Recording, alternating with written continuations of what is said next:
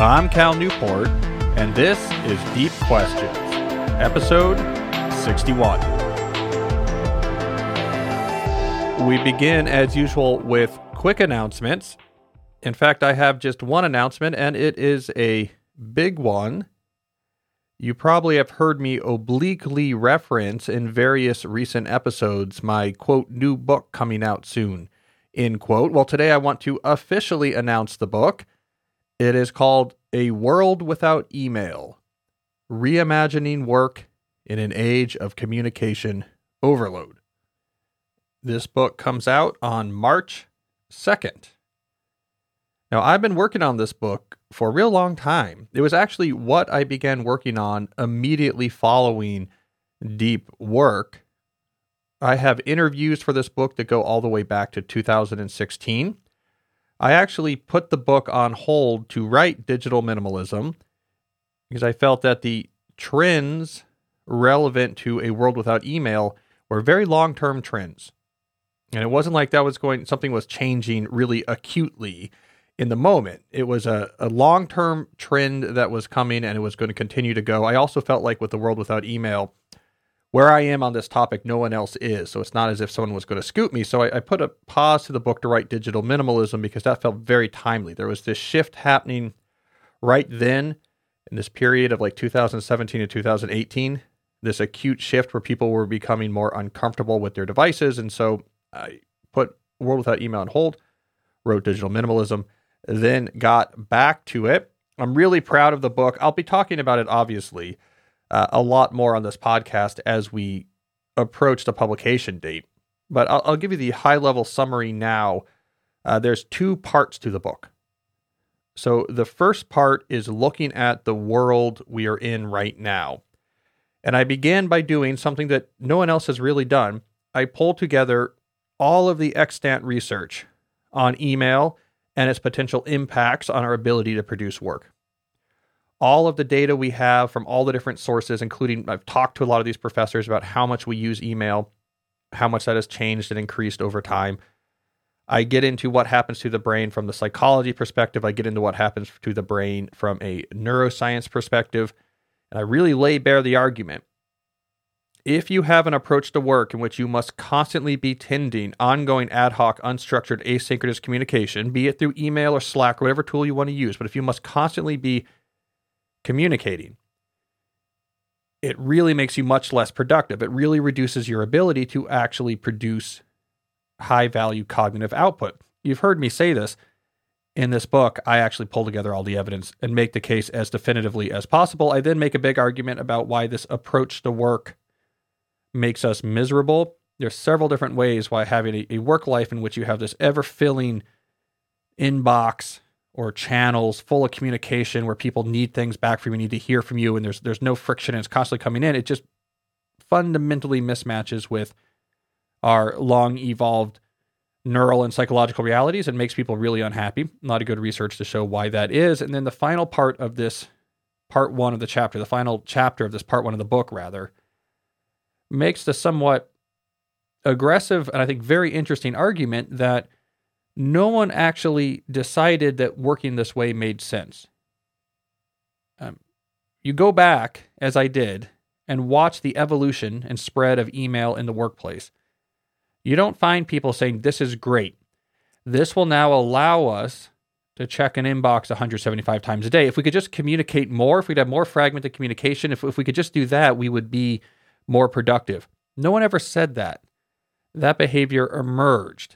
It emerged on its own, and it emerged haphazardly. We are basically adapting now to a world of work that no one really constructed. And I make that argument, and I try to make it with care. I'm actually working right now on an article. I can't say much more about it, but I'm working on an article that's going to encapsulate part of that audience, part of that message, I should say, for a larger audience. So I'll keep you posted on that. So you put these things together, I'm basically saying, look, this way we work arose haphazardly, and is making us miserable and making us actually worse at doing our job. Therefore, we should give it some scrutiny and maybe see if there is better ways of organizing work, and that is part 2 of the book. I lay out this framework I call attention capital theory. Where in knowledge work, you have to think about the human brain as your main capital resource and design how work unfolds in such a way that not only gets the most value out of those brains, but is sustainable. Doesn't burn out or make those brains miserable. I have a principle in there about processes, a principle about protocols, and a principle about a return to more specialization. The content in that second part hits at a bunch of different audiences. A lot of it can be adapted to individuals. Some of it could be adapted if you run your own business or you're a solopreneur. Some of the more aggressive advice can apply to you where you can make big changes. A lot of the advice is also meant for people who run big teams or run big companies. So I'm trying to hit all of the scales. So whether you're trying to just personally improve your relationship or you're a C-suite executive trying to gain a lot more productivity for your company, there is advice that's going to be relevant. Anyways, this book is sort of my opus on this topic. It is, if deep work sort of was a warning shot across the bow, had some big ideas, got people thinking. A world without email is my definitive claim that the world of work will evolve. If you've been reading my New Yorker pieces this year, you've seen some of the ideas work through. That's just a sampling of what's to come in this book. Okay, we'll talk more about this book, obviously, as the weeks go on. If you pre-order it, which I appreciate if you do, because that does help bestseller lists, which then allows other people to find the book, etc., etc., just hold on to the emailed receipt from whatever retailer you pre-ordered from. We will be announcing one of these sort of pre-order packages, thank you gifts for those who pre-order. So just hold on to the receipt, and when we announce that, you'll be able to use that receipt to redeem the kind of the cool things we have in mind for those who support the book with pre-ordering. All right, that's a long preamble. We'll talk more about this in future episodes. We do have ahead of us a good show. The deep dive returns. I will be looking at how to execute big projects. We also have a great collection of questions about work, technology, and the deep life. We have a question here from a parent of multiple toddlers who's struggling with that a little bit. We have a question from a classics professor. And we're going to talk about a exciting new note-taking methodology. It's incredibly geeky, productivity, prawn style fodder. It comes from Germany. I don't even know how to pronounce it. Zettelkasten. Maybe that's right. Regardless, it's a needlessly complicated philosophical approach to structuring information in your life that comes accompanied with really cool, needlessly complicated digital tool. So of course it's something I'm really interested in, so we will have to get into that as well. So it will be a good show. But first, before we get started, let me briefly say thanks to one of the sponsors that makes Deep Questions possible, and that is Magic Spoon. I don't know if you have noticed, but the news has been a little bit grim recently. There's probably been a little bit more anxiety in your life than you would prefer, and sometimes because of all of this, we need an escape. What escape could be better than diving into that type of sweet treat cereal that you used to enjoy as a kid? Magic Spoon makes that possible for adults, but without the junk. Their cereal somehow has 0 sugar, 11 grams of protein, and only 3 net grams of carbs in each serving. They have flavors such as cocoa, fruity, frosted, and blueberry. There are some new flavors coming, including peanut butter and cinnamon. I am excited about those. I doubt they will unseat frosted as the best flavor, which we all agree. But what is exciting about what's going on now with Magic Spoon is that they have listened to popular requests and have decided that you can now build your very own custom variety box. They have enough flavors now that you can actually pick and choose which ones you want. They somehow have made a cereal that will remind you of those childhood mornings where, if you're my age, you were watching poorly animated G.I. Joe cartoons in your pajamas, and yet it does so while being keto-friendly, gluten-free, grain-free, soy-free, low-carb, and GMO-free, most of which are words that in my childhood I probably had never heard. So if you want to have your own brief moment of childhood escape, go to magicspoon.com/Cal to build your own custom variety box and try it today. Be sure to use that promo code CAL at the checkout, and you will get free shipping. That's magicspoon.com/Cal and use the code CAL, C-A-L, when you check out to get free shipping. All right, it's time now for the deep dive. In today's deep dive, we will be looking at the topic of executing big projects. Now, by big projects, I mean efforts that cannot be done in one quick session. These are things that might require dozens, if not hundreds of hours of effort over an extended period of time to actually get from conception to completion. So in my own world, for example, a big project might be trying to get a research paper ready for peer review publication, or research and writing a major article for a magazine or a chapter of a book. You might imagine other things such as launching a podcast or getting a new website together for a new product or putting together a new business strategy. All of these fall under the heading of a big project. Of course, these type of projects are very important. They're what will move the needle on your career. It's what will allow your business to get to the next stage. When big projects are deployed in your life outside of work, they can be a real source of connection or interestingness or entertainment or usefulness to your communities or world around you. So big projects are a very important aspect of living a deep and productive life. They're also very hard to get done because they're complicated. They require a lot of work, and that work has to be spread out over time. This issue is made all the more acute when we look at the way that most knowledge workers actually approach scheduling their day. As I talk about in the introduction of my time block planner, most knowledge workers deploy what I call the list reactive method. The list reactive method to scheduling your day is where you basically say, what are my appointments? Like, what's on my calendar? Okay, I need to do those meetings or do those calls. And outside of that, I just sort of react. What's coming into my inbox? What's coming into Slack? There's more than enough stuff for me to respond to or move things around, and I'm just busy for most of the day. The problem with this list-based reactive method when it comes to big projects is that when are you going to make progress on a big project? When you're sitting there on Tuesday, reacting to your inbox, trying to answer messages and looking at Slack while waiting for your next Zoom call, nowhere in there you're going to say, you know what, I should stop all of this and put in a non-trivial amount of effort for a project that's due in 2 months, right? Just reacting to things and jumping from appointment to appointment, it's hard to make steady progress on long-term things. So what should you do instead? Well, let me tell you about my method.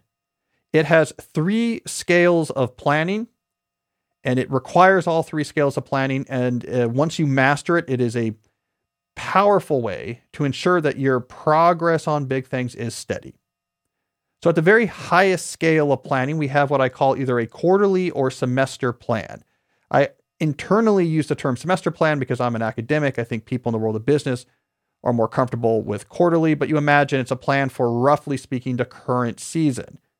So as I'm recording this in January, my plan is for the winter and spring. All right. There's a lot of things you do with these plans. I've talked about a lot of the things you should do with these plans on my podcast and in my newsletters. But one of the things that should exist in these plans, and I say plans because you should have one for your professional life and one for your personal life.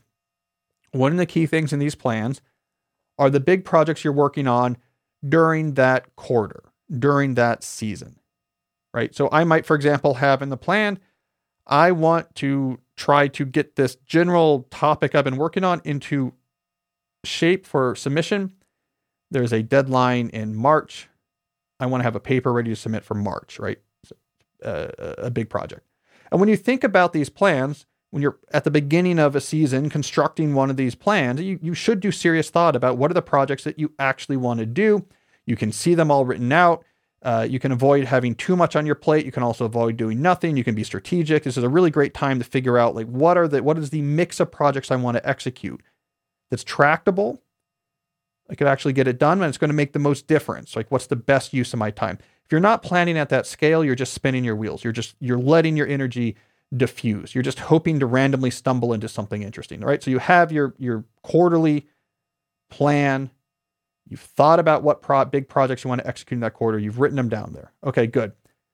Let's move down a scale. Weekly planning. At the beginning of every week, you should create a plan for the week ahead. This can just be in text. I don't think there's any special format. This can look different depending on the weeks. My time block planner has pages for weekly plans every week, but you can do this on a text file. You can do this in your own notebook, wherever you want to do it. You need to make a plan for your week. When you make a plan for your week, you should be looking at that quarterly plan. So, you see when you're looking at your weekly plan, you see, these are the projects I'm trying to get done. And so you look at the week ahead and you look at what's scheduled and how busy it is or not busy it is. And is it a vacation week versus a work week? Are you away at a conference? What's going on? You look at all these factors and you say, how am I going to make progress on these projects this week? And maybe I'm only working on one project this week, or maybe none of them, or maybe I'm working on all the projects this week. But what am I doing this week to make progress on the projects I identified at that higher scale in the quarterly plan? Now, the answer to that question just depends on the week. So you might say, all right, I want to make a good progress on my research paper this week. I have a call scheduled for Friday with my collaborators. I want to get in some good hours of thinking of where I'm currently stuck, this, whatever it is. I mean, I'm making this up, but this particular proof I'm stuck on, this key. So here's what I'm going to do every morning, 1 hour. First thing I do, a walk, think through that proof. Boom, right there in your weekly plan. Or maybe your schedule's a little bit more rusty than that. And this is something I've done before. So you're saying, okay, not rusty, I should say crowded. And maybe you don't have time in the morning. So you say, okay, just in this example, for the sake of example, Tuesday afternoon, that looks open. Let me block that off when I'm looking at my week and say I'm going to go to this park and I'm going to spend a few hours hiking with my notebooks and try to make progress that way. Or Thursday and Tuesday, I'm going to have a big thinking block. Whatever you want to do. The point is you're looking at your week, you're looking at its reality and saying, what's the right way to make progress this week given its realities, right? It's written down, it's in your weekly plan. Let's move down a scale. Now you're at an individual day. You're at Tuesday. What am I doing today? Well, this is where you have a daily plan. Here is my plan for the day. I am a big believer in time blocking as the best way to make your daily plan, where you actually sit down and give every hour of your workday a job. From here to here, I'm working on this. During this time, I'm working on that. I have a meeting here. Actually block out the time and actually assign specific work to specific times. When you're creating your daily schedule, you look at your weekly plan. So when you get to Tuesday and you're trying to make your daily schedule, you see on your weekly plan, I'm supposed to spend the afternoon at the park trying to make progress on this proof. Or in our other example, you're making your daily plan. You're like, I'm supposed to spend the first hour on a walk thinking about this theorem I'm trying to solve. So then the ideas from your weekly plan get integrated into your daily plan. And that's it. That is it. That partitioning of your project planning thinking, where you have the big thoughts about what you should or shouldn't be working on, what's going to best help your career, your life, that happens seasonally and goes into your quarterly plan. Weekly, you get strategic. Given what I have going on this week, what's the best way I should make progress on these projects? Which project should I push? Which one should I pull back from? The strategic thinking happens at the weekly plan, and the daily plan is much more rote. Bam, I got to make my plan. Let me look at my weekly plan. Okay, here's what's going on. And you work it all out. Now all you have to do is just trust the system. Do the planning at these three scales. Get used to doing the plan at these three scales. Get used to this is just how my professional life unfolds. I go from quarterly to weekly to daily, and then I just do my best to execute the daily. And if you can commit to just following this multi-scaled approach to productivity, guess what?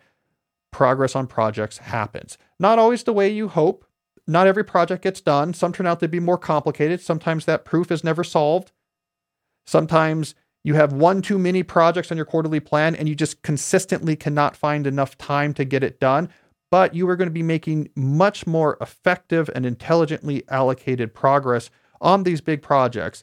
If you use this 3-level approach to planning, you're going to make much more progress this way than if you instead just sort of look at your day, look at your inbox, look at your calendar, and just say, let's rock and roll.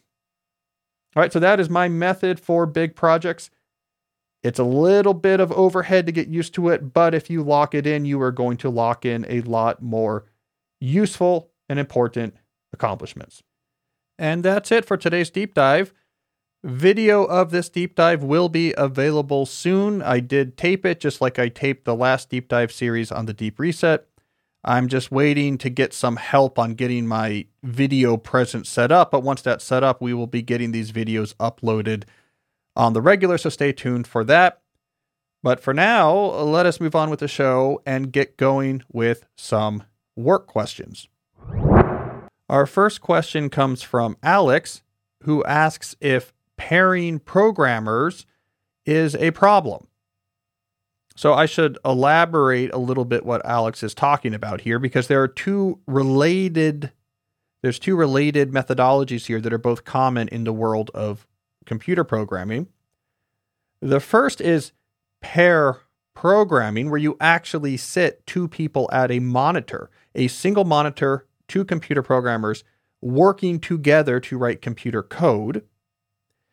There's also pairing, which is what Alex is talking about, which is where you have, let's say, another member of your team who's not even necessarily co-located. Let's say it's a remote office and they're in some other part of the country or world, and you're paired in the sense that you keep a chat window open.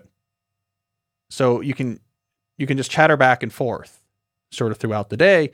The idea with pairing is, well, this way you can quickly, for example, tap each other's expertise on different topics and ask quick questions. And if you're remote, you can still sort of simulate being a team working in the same room. So I think the first of those two options, pair programming, where you have two people at the same monitor, this is actually incredibly effective. I have come to believe that it can significantly increase productivity. I write about this in detail in A World Without Email. There's a practice called extreme programming, XP for short. And one of the things deployed by extreme programming is this two people at one screen. I get into it into the book, but essentially the practitioner I was talking to, who's an extreme practitioner of extreme programming, interesting guy, you meet him in the book. He was saying people, maybe logically, but incorrectly think if I put two programmers per screen, I'm going to cut my productivity in half, because now instead of them both producing their own code, they're producing half as much because they're working on the same code. But it turns out that the focus achieved when you're both looking at the same screen is so much higher than when you're just by yourself, kind of writing code, kind of checking email, kind of checking Slack, whatever. The productivity is so much higher that you end up much better, and the code is much tighter because you can see errors and help nudge each other towards better solutions back and forth. In my book, Deep Work, I call this the whiteboard effect, where I note that working together with other people in the same room on the same problem is a huge accelerant to the intensity of depth that you are able to achieve. Now let's talk about the variation that Alex asked, which is pairing, where you're in Milwaukee and I'm in Santa Fe, but we have a chat window open all day while we code. This will have the opposite effect. This will significantly, I believe, reduce your productivity because it creates a need to constantly shift your cognitive context. You have to constantly shift your context to service this ongoing conversation, then back to your code, then back to the conversation, then back to the code. Again, another thing I detail in that new book, this is a disaster for your ability to actually concentrate and produce valuable information using your brain. It's like a worst case scenario for trying to do something cognitively demanding like building code. The problem with pairing is that you're not in the same room.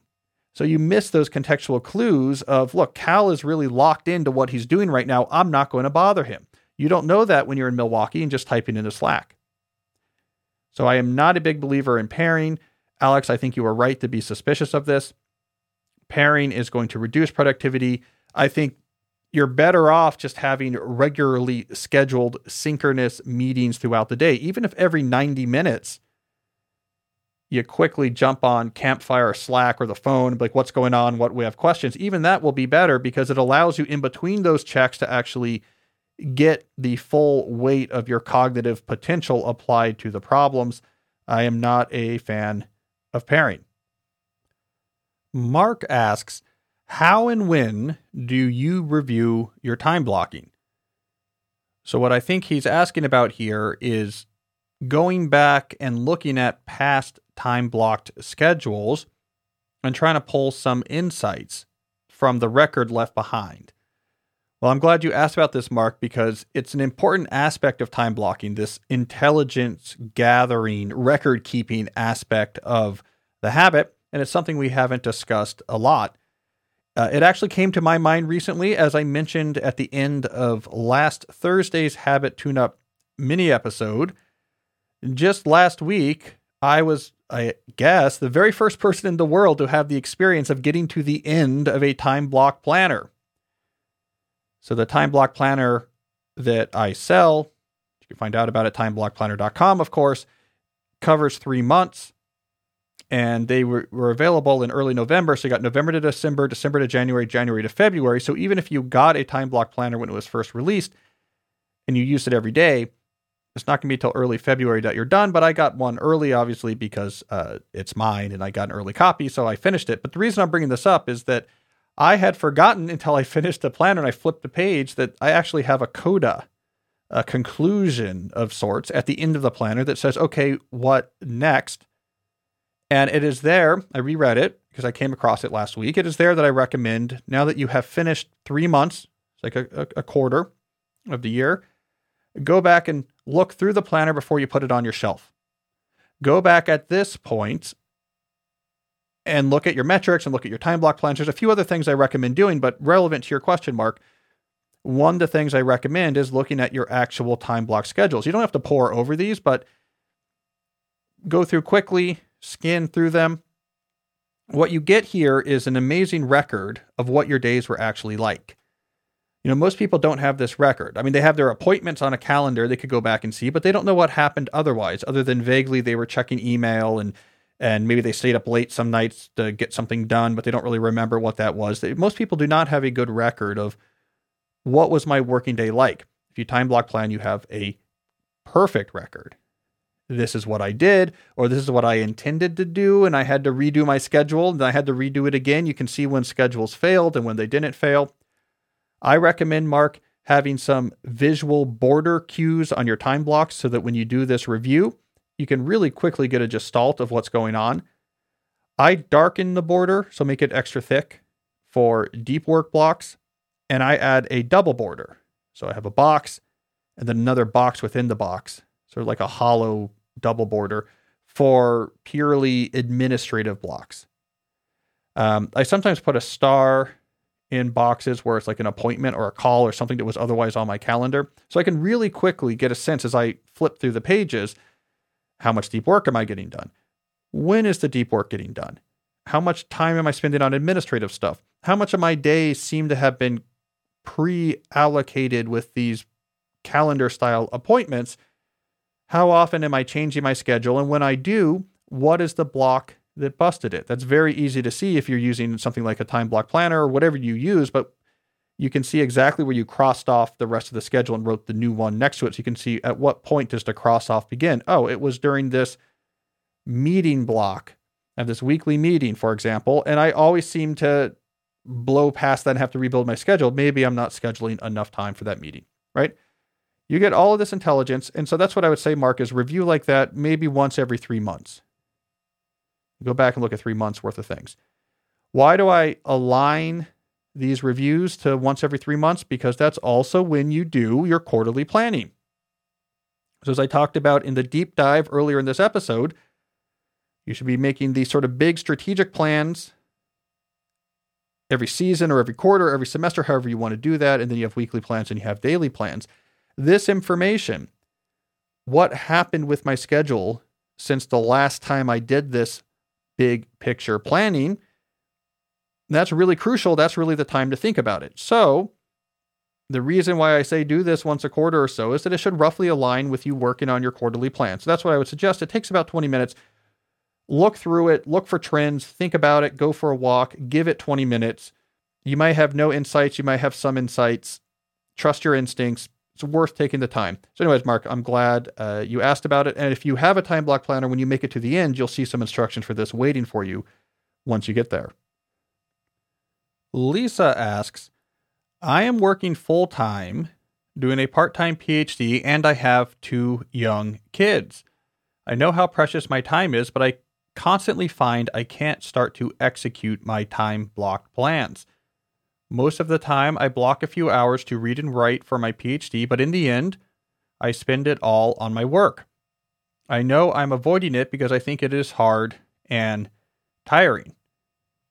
So, Lisa, I tackled a question that was superficially similar to this one during last Thursday's Habit Tune-Up mini episode. I had a voice question from a young man who would create a time block schedule, but really couldn't get started. He would just procrastinate. He would just blow off getting started work, and this was a problem. And so I gave him a solution that involved having a set start time for work every morning, having a ritual that he did before that work began, and having some sort of metric he introduced to track whether or not he actually executed the ritual and started at his start time. All of this was a multifaceted psychological attack to shift him into a mindset in which he actually started doing his work. I think what's going on here, and I'm guessing a little bit, I'm also pulling a little bit from your elaboration for the question. I'm guessing what's going on here is actually different. You have a job, you have kids, you're doing a part-time PhD program. I do not think your problem is just you don't like the work and you're trying to put it off. I think the problem is that there's one part of your brain that is looking at the other part of your brain and saying, this plan you've put together for how we're going to make progress on our PhD, we're not on board.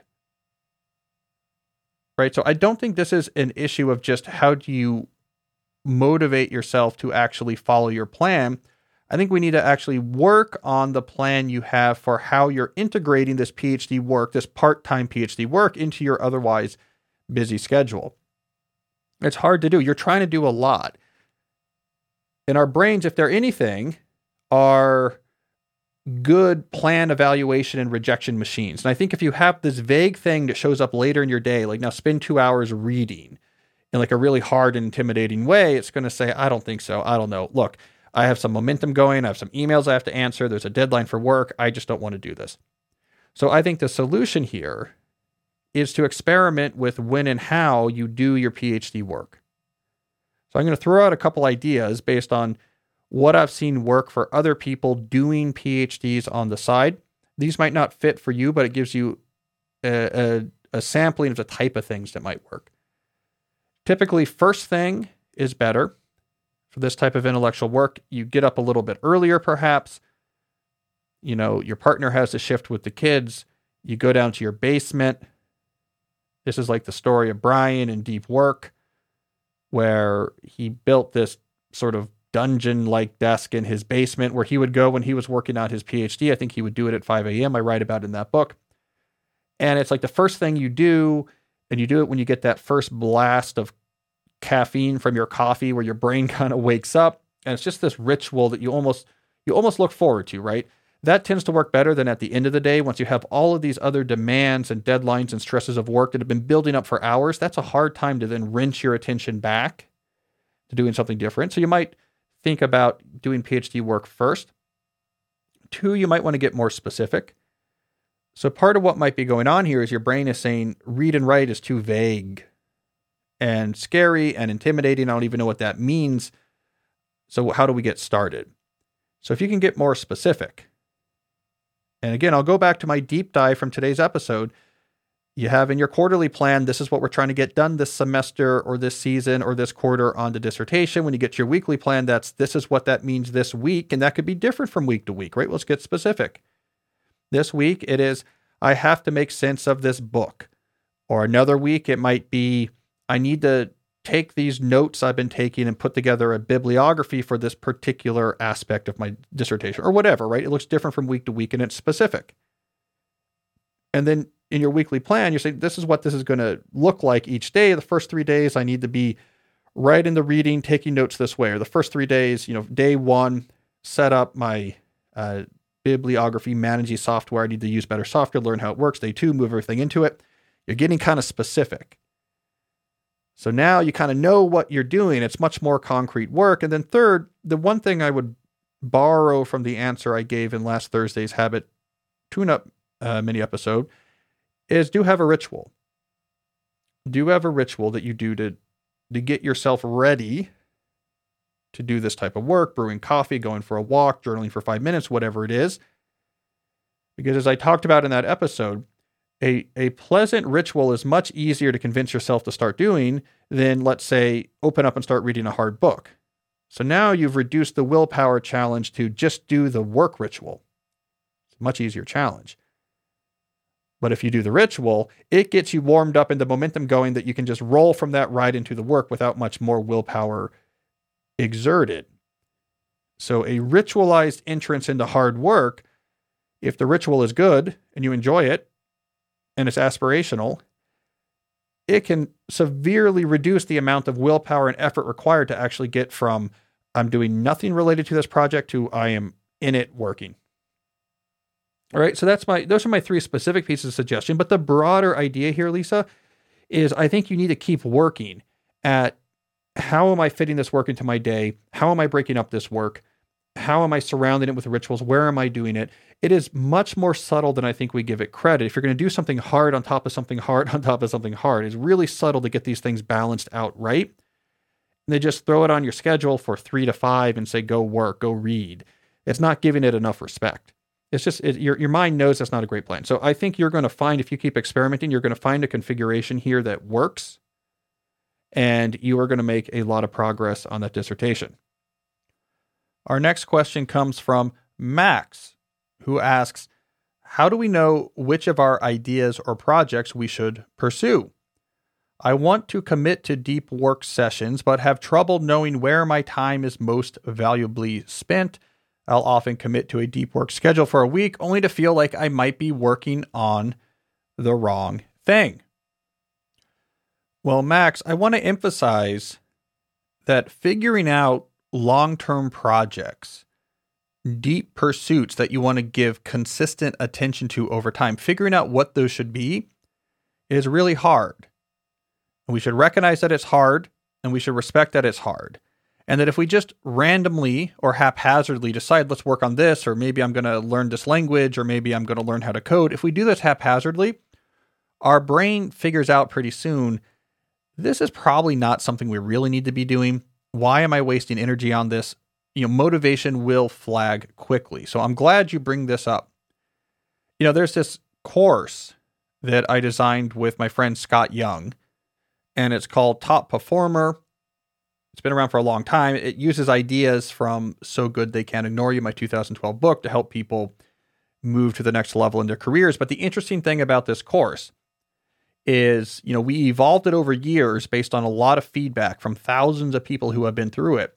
And it has evolved over the years such that a really significant part of the course is figuring out what you need to focus on. Like, what is a project that if you focus on deeply will make a difference in your career? We learned working on that course that just asking someone to figure out, what's an important project? Great, let's figure out how you make progress on it. Figuring out what that important project is not trivial for most people. Sometimes it is, right? In some fields, it is absolutely clear. If you are a theoretical computer scientist, it's papers that get cited, right? There's no mystery what you need to do. But if you're a project manager at a whatever firm, maybe it's not so obvious, right? So in this course, there's now this really long section where you're basically become a mini journalist. You're studying people whose careers resonate. You're trying to understand the underlying backbone of what allowed them to make progress. You're reverse engineering based on examples, other people's success. I mean, the whole thing is really somewhat involved, which I mentioned just to underscore the fact that you should really take seriously this question of trying to figure out, well, what is it worth me spending my attention on? I would recommend default to not getting started. This tends to be my approach. My default is to not do something, to not get started on a project until it haunts me. It comes back again, and I think about it again, and it comes up again, and it keeps returning to me, and I keep getting evidence that maybe I should. And then reluctantly, I'll finally commit. But then when I do, I really commit. And that's like this podcast, for example. I can't tell you how long I did not start a podcast. because I default to not getting started until I really can see the whole picture and how it would unfold and why it's important and what time I have available. Same thing with this video setup I'm doing for this podcast. I've had all the equipment here for a long time, but it took since March. I really started thinking about this video setup and having more video presence for my ideas, which I think is important. I've been kind of sitting on that till March, and I'm only now in January starting to make very rapid progress on that, just to give you some examples. So default towards not getting started, think through ideas, get information about ideas, study people in your field. What did they do that was important? What did they do that other people didn't that allowed them to get to the place that resonates with me? Gather information, learn about what's going on, expose yourself to different ideas and options, learn about things, default towards inaction. And then when something rises above that noise consistently, and you can't shake it, you say, yeah, this I think really would be useful for me to do. It's worth the effort. Then you lock and load and go after it hardcore. Your mind will then trust, okay, this was worth it. We know why we're doing it. And you will probably not have nearly as many issues with losing motivation or having your commitment just sort of trickle out. So that's my big point here. When in doubt, don't get started. Be much more picky and invest much more effort than you think is necessary when you're trying to figure out what it is that you actually want to add to that quarterly plan. What project it is you do want to identify and make regular progress on. What is the project that you're going to fight to get done? Make sure that you have done the work ahead of time to identify something that is worth that fight. Scott asks, can your personality typology, such as the 5-factor model, be useful in determining what career path to take? Jordan Peterson has stated a person should find a career that's compatible with their 5-factor personality typology. I don't know if this is a form of follow your passion or just another way of determining one's career interest. Well, Scott, this is a good question. Just to bring the other listeners up to speed, I think Scott is referencing the idea from my 2012 book, So Good They Can't Ignore You, which argues that follow your passion is bad advice. In slightly more detail, it argues that this idea that we have a pre-existing passion that we should use as the foundation for our career choice is a hypothesis that lacks robust evidence, at least robust evidence that it is widely true. It's sometimes true, but it's much more rare than the popularity of that advice would actually hint. So he's asking, and I think this is a good question, well, if I follow advice that says think about your personality type, so the 5-factor model, there's 5 big, psychologists have these sort of 5 big factors of personality they use. If you look at personality psychology, I don't know a lot about it. I don't know them, but whatever. There's these well-studied factors that you can characterize people's personality with. And Scott's saying, for example, should I think about my intrinsic personality type when trying to match it to a job? That a certain type of personality might be better for certain types of jobs than others, or is that just getting back to follow your passion, just dressed up in more psychologically complicated clothes? So I think it's a very good question. This distinction is very subtle, but important. So Scott, I think it's perfectly reasonable to use something like your personality and thinking about whether that's a good match for a type of job. I think that's perfectly reasonable. In fact, I think there's many, many traits about yourself that you should, of course, keep in mind when trying to figure out what job you might like or what job you might want to avoid. So in addition to personality, pre-existing skills. I like math. Okay, maybe jobs that reward math should be more on my screen. I'm hypersocial. Then maybe you do not want a sort of more introverted monastic type remote job where you just check in once a week and are otherwise writing long white papers or something like that. I think that matters. Interest matters. You know, if you're vaguely interested in politics, you're like a Georgetown student, you're interested in politics, whatever interest means, I don't want to torture that term, then something related to politics, why not? You might find that more interesting than something related to finance. Location matters. Like, I like this part of the country. My family lives near here. You know, I have a family history in this field. I come from a long line of pottery makers. So maybe I want to look into pottery making. I think all these factors are completely reasonable to take into account when trying to choose a career. And if you take all these factors into account, you probably have an improved chance of enjoying your career. The idea that I heavily push back against is the notion that there is one career for which you are most matched, that you have a pre-existing passion, and if you match that to this career, you will feel that passion and enjoy your work, and if you miss that target, you will be unhappy. That reductionist approach to career match theory is something that I reject. I do not think that we're wired for one career. I don't think there's anything in our genetic code that maps onto the idiosyncratic landscape of available jobs in this particular moment in our technological and economic history. I do not believe that you have a very narrow window, and if you miss that window, you're going to be unhappy, but if you get just the right job, you will be happy. I don't believe in any of that. I think for most people, there are many, many different jobs that, if they're approached correctly, can become a source of meaning and satisfaction, can become a foundation on which a deep life is built. Taking into account things like your personality or pre-existing skills or interests or inclinations or part of the world you want to live in or family heritage, like this can all help bias you towards jobs that you might enjoy, or it might just give you a little bit of a leg up in building up that foundation of passion and meaning. Maybe it gives you a little bit of an accelerant to it. But I'm really lowering the bar here. I lower the bar from you have one true passion. If you miss it, you're screwed, down to it's a lot of jobs that you can build a good working life out of. I mean, you want to take some care in choosing it, and then for sure take a lot of care into what you do once you have the job. But I'm lowering the bar from you have one shot to get it right to you got a lot of options here. Be smart about it, but I think you should have no problem finding something that gives you the possibility of passion. And then if you approach that job properly, once you have it, you could probably cultivate that passion.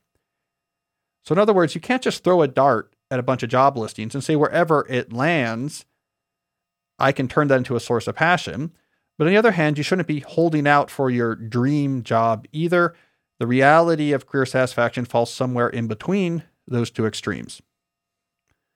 Our next question comes from Laura. Laura says, "Hi, Cal. I'm a classics professor, and I appreciate your podcast for the mythological references as well as the helpful thinking on productivity and planning. As a professor in the humanities, I find that I'm often facing a reading hydra. The more scholarly articles I read, the more articles and books I discover that I need to read, and it is difficult to apply capture, configure, control to this growing bibliography and decide which hydra head to attack first. Do you have advice for applying capture, configure, control to scholarly reading?" All right, 2 quick points. One, if you're a listener who doesn't listen to the mini episodes, but just to the main episodes that I release on Mondays, you might be wondering, what is this mythological references that this classics professor is talking about? That is something we do over in the mini episode. For whatever reason, we have gone down a rabbit hole of superfluous mythological references. Laura, I think you will enjoy last Thursday's episode where I found the way to work in the Greek goddess of the harvest when talking about, I don't even remember what it was I was talking about. Maybe like making more effective time block schedule. So I'm really trying to up my superfluous mythological references game. So if you don't know what we're talking about, listen to the mini episodes. All right, on to your specific question, Laura. It's a big one. Professors have this. Journalists have it too, especially nonfiction book writers. You're trying to research a topic, but every article or book you find generates more articles and books that you could read, and the whole thing becomes overwhelming. So the first thing I would say is capture, configure, and control, which you cite here, is probably not the right philosophy to be referencing. So capture, configure, control, I think of this as a productivity philosophy. So how do you organize, make sense of all the things you have to do and make sure progress is made? Whereas I think the issue you're talking about here is what's the right way to execute the specific activity of doing research on a topic? So within the capture, configure, control philosophy, doing research on a topic is an activity that gets scheduled in your time block schedule. because your weekly plan says you need to do research this week, because your quarterly plan or semester plan says you need to be making progress on this bigger book chapter review or whatever, right? So what we're really talking about here is an activity, scholarly research, and how you actually execute this activity when you have this Hydra problem, the citation Hydra problem of this paper generates more papers and they each generate more papers.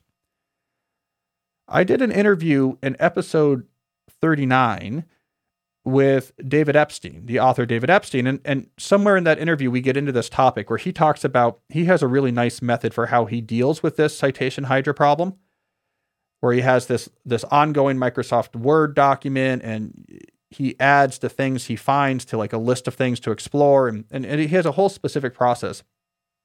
And he's really great at exhaustive nonfiction research on a given topic. That's kind of his nonfiction writer superpower, is if he decides he wants to write about a topic, he reads everything about the topic and then meets the scholars and then, writes his own papers. So I trust his advice there. So you might want to listen to that detailed answer. I'll give you a simplified version of the type of system he talked about, however. I mean, essentially the idea is when you're tackling a given landscape, as you read something and as you come across citations that could be useful, you have basically a buffer or a stack. I think Epstein, this was just like pages in a Word document. You have like a buffer or a stack where you add that citation as you come across it with a brief summary of this is what it's about. And I think what Epstein did is he had different categories of topics related to the subject he's studying. So as new citations come up, at the top of each of those categories, which again could just exist as pages in a Word document or something like this, he would just add that citation as something to look into. Like, as I'm reading this, here's a citation on, 5-factor personality model. I'm saying that just because it came up in the last question. That might be relevant for this part of this research. So I'll just let me copy that citation, just throw it in to the page I have for that topic at the top of it. And here's a citation for, whatever, Cal Newport's passion theory. All right, that's right. Let me just throw a quick citation to that at the top of my document for the relevant category there. So as you read something, you're generating a bunch of citations that get added to the list under each of the categories relevant to the general topic that you're studying. And then you say, what's next? Well, each of these categories have a bunch of citations under them now. So you grab one of those things, you're kind of popping it off the stack, to use a computer science data structures term. You read that generates new citations. You throw them at the top of the pages for the relevant categories.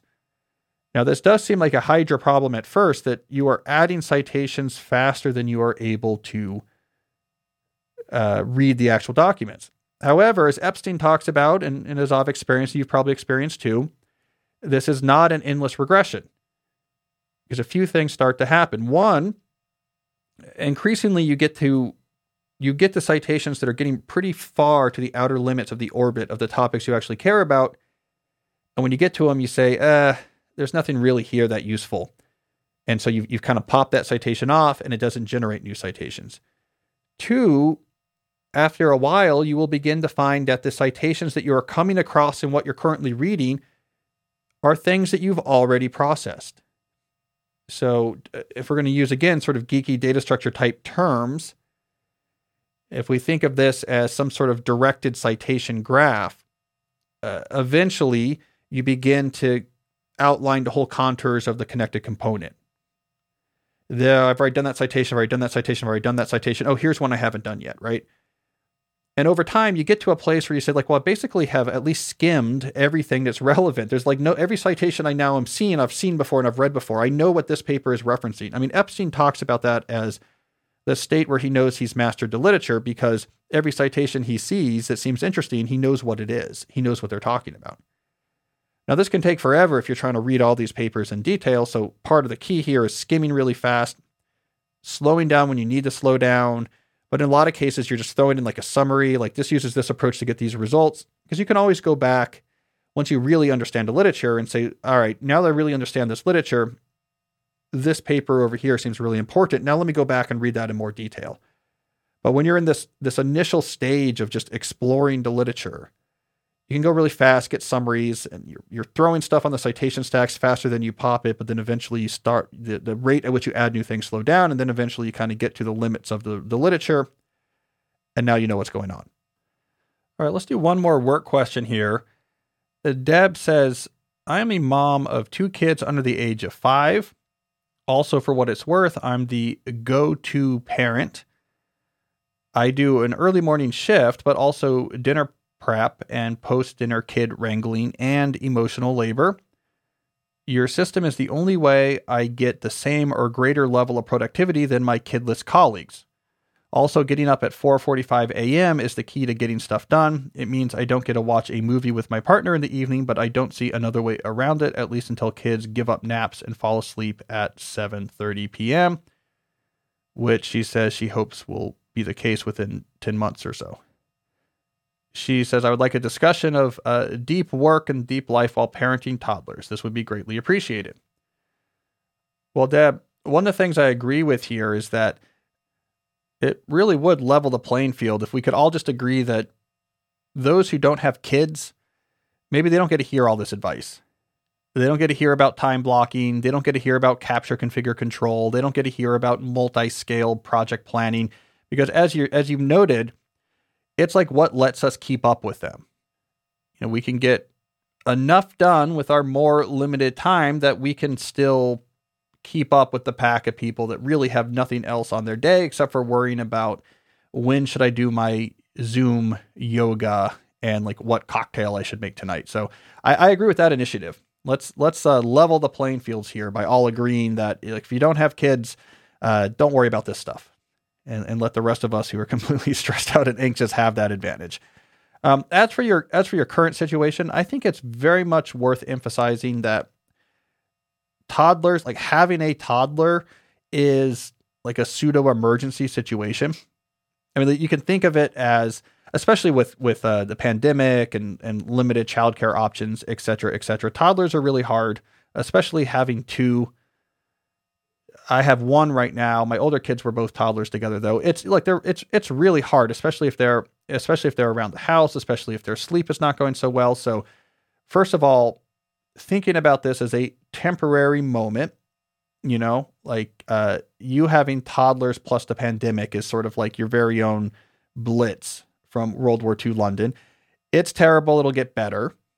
I think that's helpful because it sets the expectations pretty reasonably.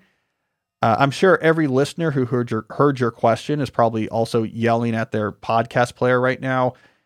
Spread out that work more with your partner. You know, I mean, you're doing the early morning shift and the dinner prep and the post-kid dinner wrangling, and you have to do all the household logistics. You know, I mean, look, unless he's or she is like a frontline virologist who's working 15-hour shifts to create COVID treatments or something like that. I mean, obviously, making that more equitable if possible will help. Like, work on it. Like, what's work together? Who's doing what? How much time does that leave us? What's the vision here?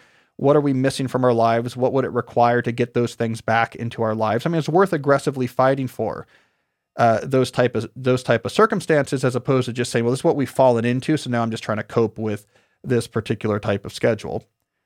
So I think that is good. The other thing I would say is, because you're in a temporary terrible situation, also see if you can reduce. You know, to take a year where if there's some way to reduce what's on your plate, to reduce the projects on your plate, to reduce the non-professional emotional labor generating things, to kind of go into a foxhole mentality, we're going to cut back on this. Even something, you know, drastic, like temporarily cutting back hours or taking whatever it is, right? I'm just saying, when you're in a mindset of like, this is an unusually hard situation, it opens up unusually radical solutions that could make a big difference. But beyond that, mainly, I feel your pain. There's things you can do right now to make it better. You should do what you can aggressively. Don't tell your kidless friends about time blocking and the other types of things we talk about here. And keep in mind, you are not that far from getting to a point in life. Those kids are a little older and you're not worried about pandemic restrictions on childcare and activities. It's going to seem, relatively speaking, much, much better. All right. We're We're running a little long today, so we should probably move on. Let's jump over now to technology questions. Ash asks, what were your main reasons for choosing an online LaTeX editor such as Overleaf rather than a desktop-based editor such as TeXworks? Do you think those who are prone to rabbit hole web browsing should opt out for the latter? All right, quick background. LaTeX is a markup language that people who write mathematical papers, so papers that need complex equations in it, we use this markup language because it can then render all of the mathematical symbols, etc., for us in a very neat and consistent way. Overleaf is a web-based editor, so it's like Google Docs, but for this particular markup language. TeXworks is just think of it as like Microsoft Word. So it's a way of using this language, this markup language, just on your computer. I have used both. I have both. Ash, there's two reasons why I use the web-based Overleaf. One, and this is primary, is for collaboration. I typically write papers with collaborators around the world. Overleaf makes it very easy. We just share the project. Everyone then just accesses the same project. Everyone can edit it. You can even see their cursor moving on it. It just makes it easier. What we used to have to do to collaborate on these type of papers, we used to use computer code repository software like SVN, where we would check in and check out the pages of the documents like you would code revisions, which was unnecessarily heavy-handed and annoying for what we were really doing, which was just basically group editing of a document. So that's a big reason why I use Overleaf. The other reason why I use it is that they do all the work on the back end of keeping it up to date, of installing all the relevant packages. If you're using TeXworks, you have to do this on your own. Now you're asking, isn't going to make you prone to rabbit holing? If you're prone to rabbit holing, do you not want to be doing things on the web? And I was like, that's a bigger problem to solve, right? I mean, if I have time put aside to work on writing a paper, the fact that I'm writing it in a web-based interface versus, a desktop interface, it shouldn't really matter. If I'm following my time block schedule, that's what I'm doing. I'm not web surfing. I mean, I could just as easily open a web browser while using TeXworks, just like I can just as easily, if I was somehow writing this paper with pen and paper, take out my phone and look at distractions. So I think that's a higher level problem, and that's the problem of sticking with your time blocks. And if you're writing, you should be writing. I don't think the fact that it's like on the web is going to make me more likely to jump over to an unrelated website. So that's why I like Overleaf. It's been great since I shifted over to it. The TeXworks is fine too. Andrew asks, how do I stay informed about current events without falling into the, quote, Twitter trap, end quote? Well, Andrew, Twitter need not have anything to do with keeping up with current events. The idea that Twitter is the best source of information on the news, or that you somehow need the type of information coming through Twitter, is simply not true. If you want to stay up on current events, read a newspaper. They've got teams of reporters and editors who go out there and edit the news and respond to the news and have standards and write it up, or listen to the radio in the morning, or listen to one of the news roundup podcasts like The Daily. There's a lot of ways to stay informed on the news that don't involve these, 256 character takes and hearts and icons and retweets. And so my general suggestion is stay far away from Twitter when it comes to news. I know it's very tempting. Like when there's something happening that's breaking news, it's very chemically satisfying to get into a Twitter scrum, and you feel like you're getting all of this breaking news and you're more up to speed on what's going on. But the thing is, that's fragmented. A lot of it's wrong. A lot of it is emotionally charged. And if you just stick with the main edited sources, they'll get to the real storylines that matter pretty quickly and in a much more condensed manner than just being a part of that scrum. So just put Twitter aside when it comes to news. Read a paper, listen to the radio, listen to a news roundup podcast. You will be plenty informed. I want to take a moment to thank another sponsor that makes Deep Questions possible, and that is Four Sigmatic. Deep Questions listeners know that I enjoy Four Sigmatic's mushroom coffee. That is their coffee that includes lion's mane mushroom for productivity and chaga mushroom for immune support. I enjoy this coffee because it not only tastes different than normal coffee, it's smoother and nuttier, But these mushrooms have a physiological effect that makes this coffee the perfect hook for a deep work ritual. Your body knows you're drinking Four Sigmatic coffee. And so if you teach your mind to associate, I brew that cup of Four Sigmatic coffee, and I get that lion's mane, and I get that chaga and that sort of ground mushroom nutty flavor, that means it's time to concentrate. If your mind learns that, Four Sigmatic can be for you a great deep work accelerant. Also, it tastes great. It doesn't upset your stomach as much as other coffees. The caffeine is a little bit lower, so it's something that you can drink more of, or you can drink a little bit later in the day. It's a product I recommend. So not only does Four Sigmatic always have a 100% money back guarantee, but right now you can try their products for up to 50% off. On top of up to 50% off, we've worked out an exclusive additional 10% off all sale products, but this is just for Deep Questions listeners. To claim that deal, you must go to foursigmatic.com/deep. This offer is only for Deep Questions listeners and is not available on the regular website. To get that deal, you need to go to Four Sigmatic. That's the word for FOUR, and Sigmatic spelled SIGMATIC.com/deep. I also want to talk about ExpressVPN. When you are out there on the internet, be it through your phone or your laptop or your desktop, every site you visit, every video you watch, every message you send is getting tracked. You are being data mined. When you instead run ExpressVPN on your device, you are able to push back against some of this tracking because the software will hide your IP address. Makes your activity harder to trace, harder to sell to advertisers. It also encrypts your connection. Let me explain a little bit more how this works. I'll put on my geek computer science hat here. When you use ExpressVPN, instead of connecting from your computer straight to the server of whatever site it is, so that site says, oh, this is who's connecting to me, here's their address. When you use ExpressVPN, you instead connect first to an ExpressVPN server. This connection is entirely encrypted, right? So no one can see what you're saying to the server. Then the ExpressVPN server on your behalf talks to the site. So what does the site see? Not your address. It just sees, oh, an ExpressVPN server is talking to me. And then the ExpressVPN server passes back what that site said to you over your very secure channel.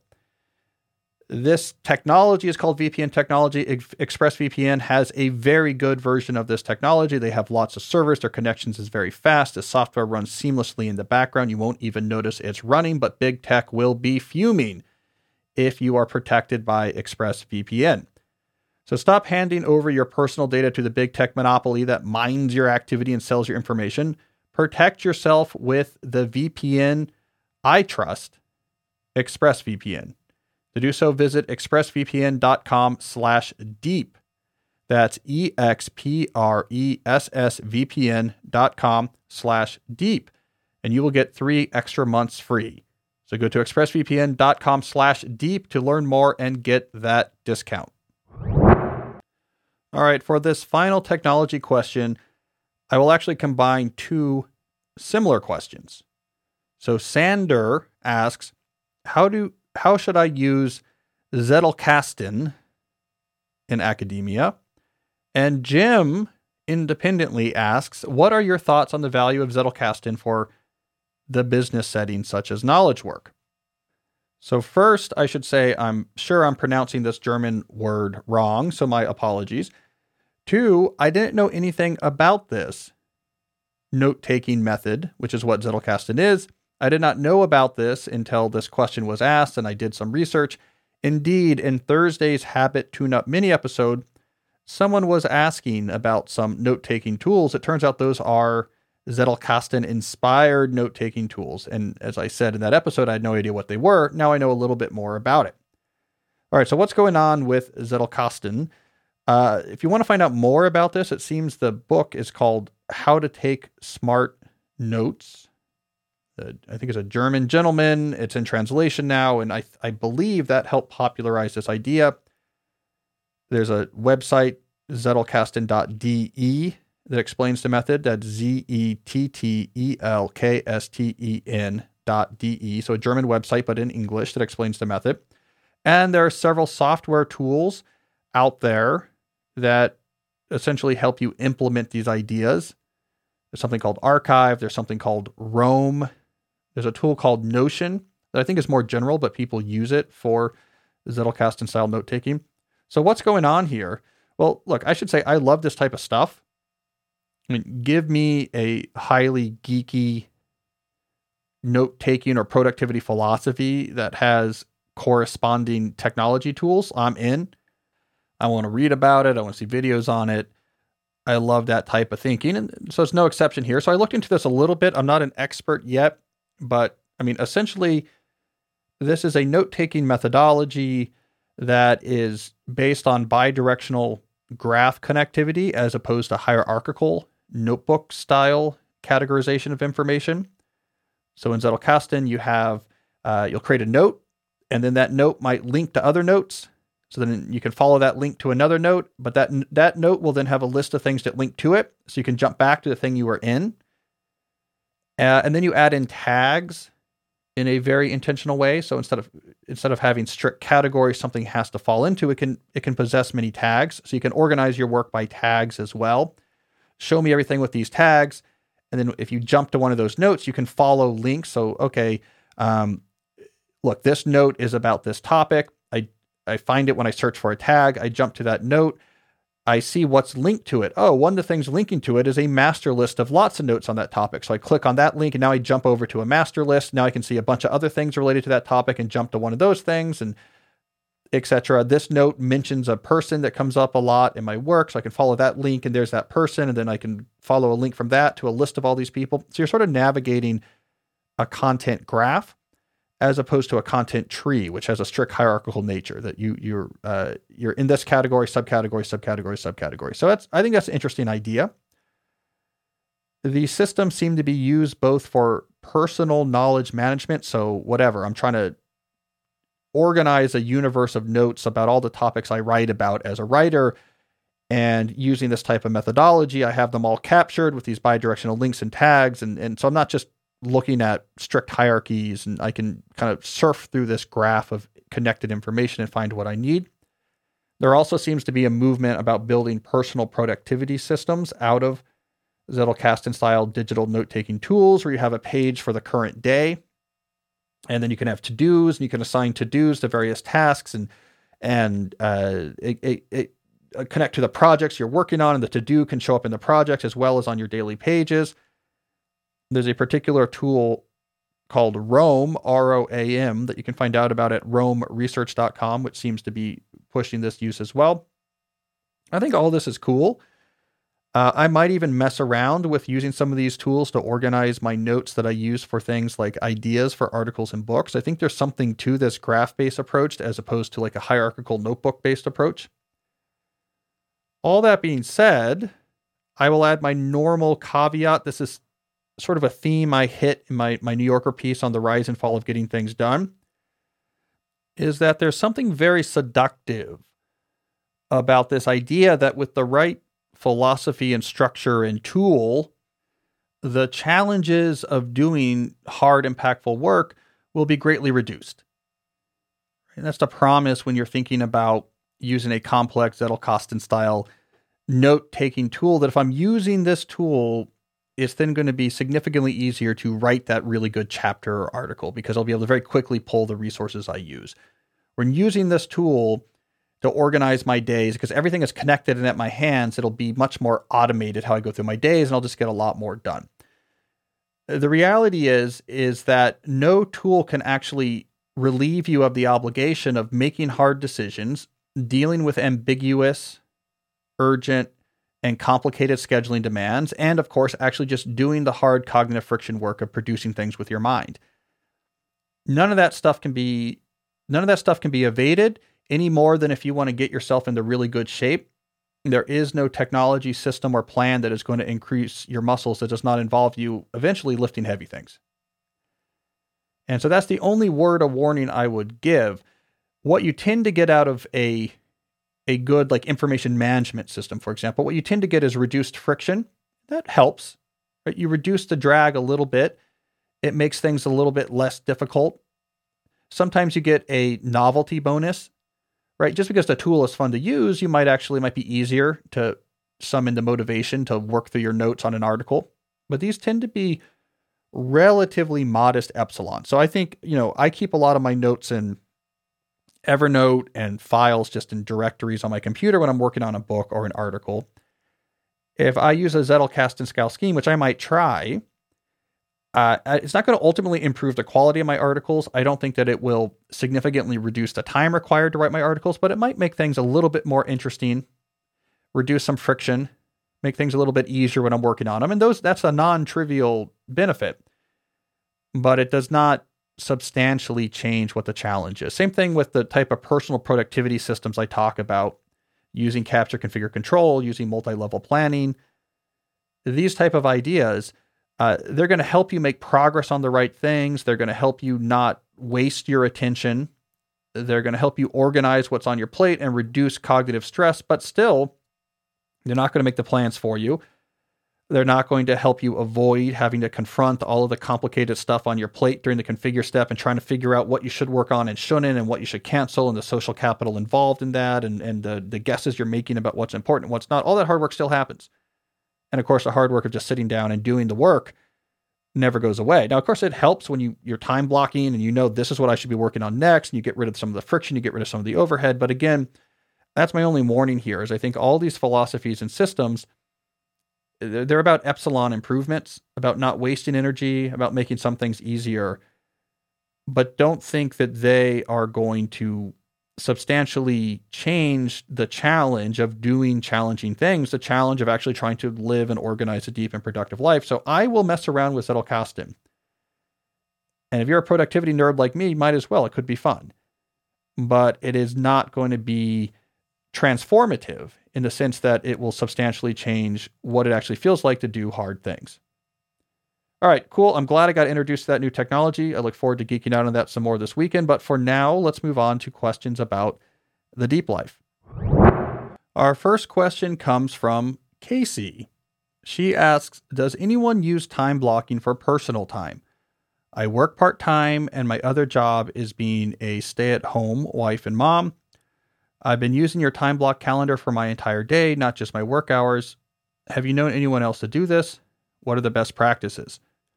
Well, my normal answer is you don't want to time block all of your hours. You don't want to be time blocking your leisure time. You don't want to be time blocking all of your weekends because running a time block schedule is intense and you will eventually burn out.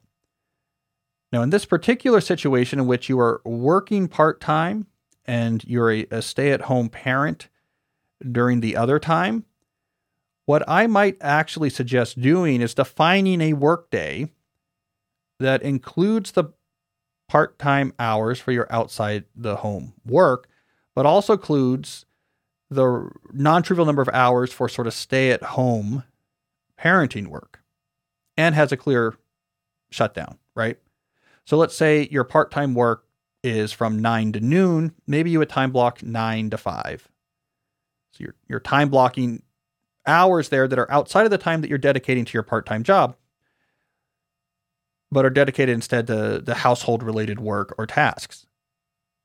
See, why that might be an advantage is, okay, of course, you're time blocking your part-time work time and you get all the advantage of that, but time blocking some hours every day for all the other myriad obligations and tasks that comes with parenting and running a household means you can get really effective work done in that role as a stay-at-home parent, and yet still have a clear cutoff. When you're done, now you're more into sort of personal time, leisure time. Obviously, there's still a lot of family time, family obligations, even after those hours, but now you can handle it a little bit more loosely without that intensity. So the metric I'm working backwards from here, Casey, is that, if you're time blocking about 8 hours a day, that's pretty intense. That's good. And if you then have 8 hours after that in which you're not time blocked, that works out to be about right. Lets your brain recharge. So if we're looking at an 8-hour period each day in which you're only spending 4 with your outside the house work, let's use that other 4 and get to that nice round number of roughly 8 hours that our brain can handle just to get the extra productivity pop that time blocking gives you.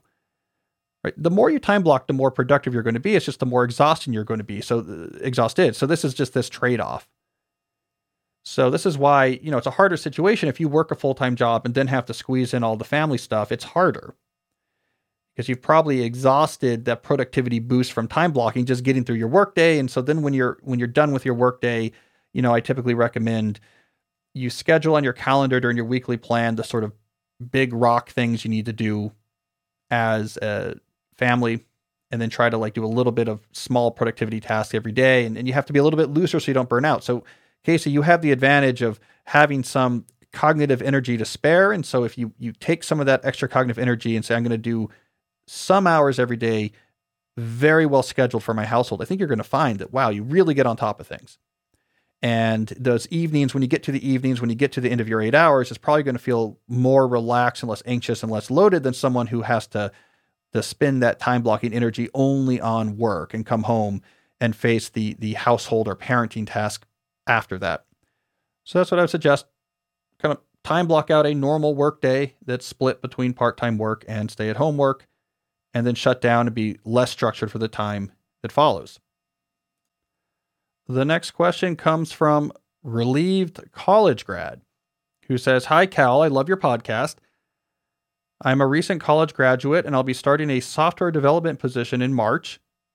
Because the last fall semester was very stressful for me, I'm relieved for this much-awaited break. However, I don't want to let this time go to waste.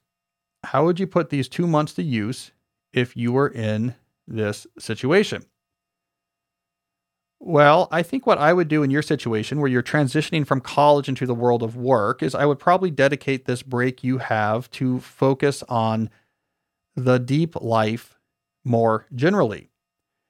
If you listen to the podcast, you've heard my prescription before. You figure out the areas of your life, what I call buckets, that are most important to you.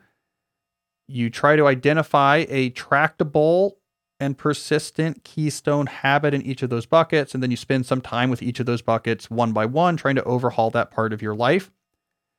Do that now. You have a couple months. You can get through probably a pass of getting some habits in place and spending a couple weeks, 2 or 3 weeks on each of the buckets. This is the time to do that. Now, first of all, this will not be exhausting. It's aspirational. It's completely autonomous. It's going to expose you to things. It's going to make your life better. It's going to build your character. It's going to give you a foundation for the difficulties that follow. It's a great time to lay these foundations of depth before you get back into the busyness of having a job. And it's also not going to take a ton of time. It's not like you're going to be doing this all day long. But I think you're going to come out of this period feeling independent and efficacious and autonomous, and it's going to be good. So that's what I would do. Get these habits in place, spend 2 or 3 weeks per each bucket, depending on how many buckets you choose and how much time you have left, and really hit the ground running in March, having perhaps for the first time in your life, really given some thought to what matters to me and what do I want to do about it. Speaking of living a deep life, I have other things I need to go do. So let's wrap this up with one last question. And this final query comes from Dev, who says, "How can I develop curiosity?" Well, Dev, I actually wrote about this in a book you probably have not seen or read, but should. And don't be turned off by the title, but it's called How to Become a High School Superstar. It's the 3rd book I wrote. Ostensibly, it is taking a sort of contrarian, Malcolm Gladwellian look at competitive college admissions. It tries to deconstruct how this group of students identified who did well in college admissions, but being genuinely relaxed and not overstressed. How did they do that? And because of that, it becomes an interesting, eclectic meditation and investigation on things like interestingness. Like, how does someone become like an interesting person involved in things that's attention catching? The type of person where an admissions officer says, this is something different. This person catches my attention. They would help make our class more interesting. All right. So because the book dealt with that topic, I actually literally have a chapter in there where I'm trying to understand, how do you become an interesting person? Which is a question that I think is quite congruent with what you're asking here about developing curiosity. And the answer I basically gave there is you have to expose yourself, get in the habit of exposing yourself to lots of interesting information and kind of see what sticks and follow the threads that catch your attention. So how do you expose yourself to interesting information? You read. All right, that's a big thing. and you read what's interesting to you. Like just what catches your attention. Let me read that. Let me go down rabbit holes of book topics. So you develop a reading habit. That's big. You also develop a listening habit. By listening habit, I mean, in the book I was talking about, you would go to talks. But in our current technological age, that could be listening to interviews on podcasts or watching people's lectures on YouTube, things that didn't really exist back when I wrote that book. But you expose yourself to interesting people talking about interesting things. So you're reading books and you're exposing yourselves to interesting people talking about interesting things. Third, find interesting people to hang out with. You're around people who have interesting habits or interested in ideas and are out there engaging with the world of ideas. You do these three things and you do them regularly. You will start to find different ideas catch your attention. You follow those rabbit holes, and a different idea catches your attention. You follow that rabbit hole, and you just, as the amount of information you gather builds, your curiosity will grow, what you know will grow, your interestingness to the world will grow. It's like you're opening up your mind to there's interesting things out there in the world that are worth understanding, worth exploring. At first, it'll be uncomfortable. I mean, especially if you're really attuned to just distracting yourself, assuaging boredom with what a screen offers you immediately. That type of numbing, distracting behavior that we get out of technology, which can be antithetical to true curiosity. But when you begin regularly exposing yourself to more interesting information, putting more effort into that exploration, your brain develops a taste for it. And it wants to read that article in the newspaper, and it wants to listen to that interesting podcast interview, and it wants to buy that new book that you just heard about. So curiosity is contagious. Curiosity can grow. It can grow with exposure and experience. And so that's what I would say. And it's a great time to do it. Today is as good a time as any time. So you should get started with that right away, Dev. I think a life exposed to a lot of ideas is a life that has a lot more options and sees a lot more of just interestingness and goodness in the world. So I will be curious, Dev, to hear how this goes as you attempt to actually open your mind to all of the different interesting things that are out there in the world waiting for you to discover. And with that, I should probably leave you to go discover these interesting things. Thank you to everyone who asked questions. To find out how you can ask your own questions for the podcast, go to calnewport.com/podcast. I have all the instructions there. I will be back later this week with a habit tune-up mini episode. And until then, as always, stay deep.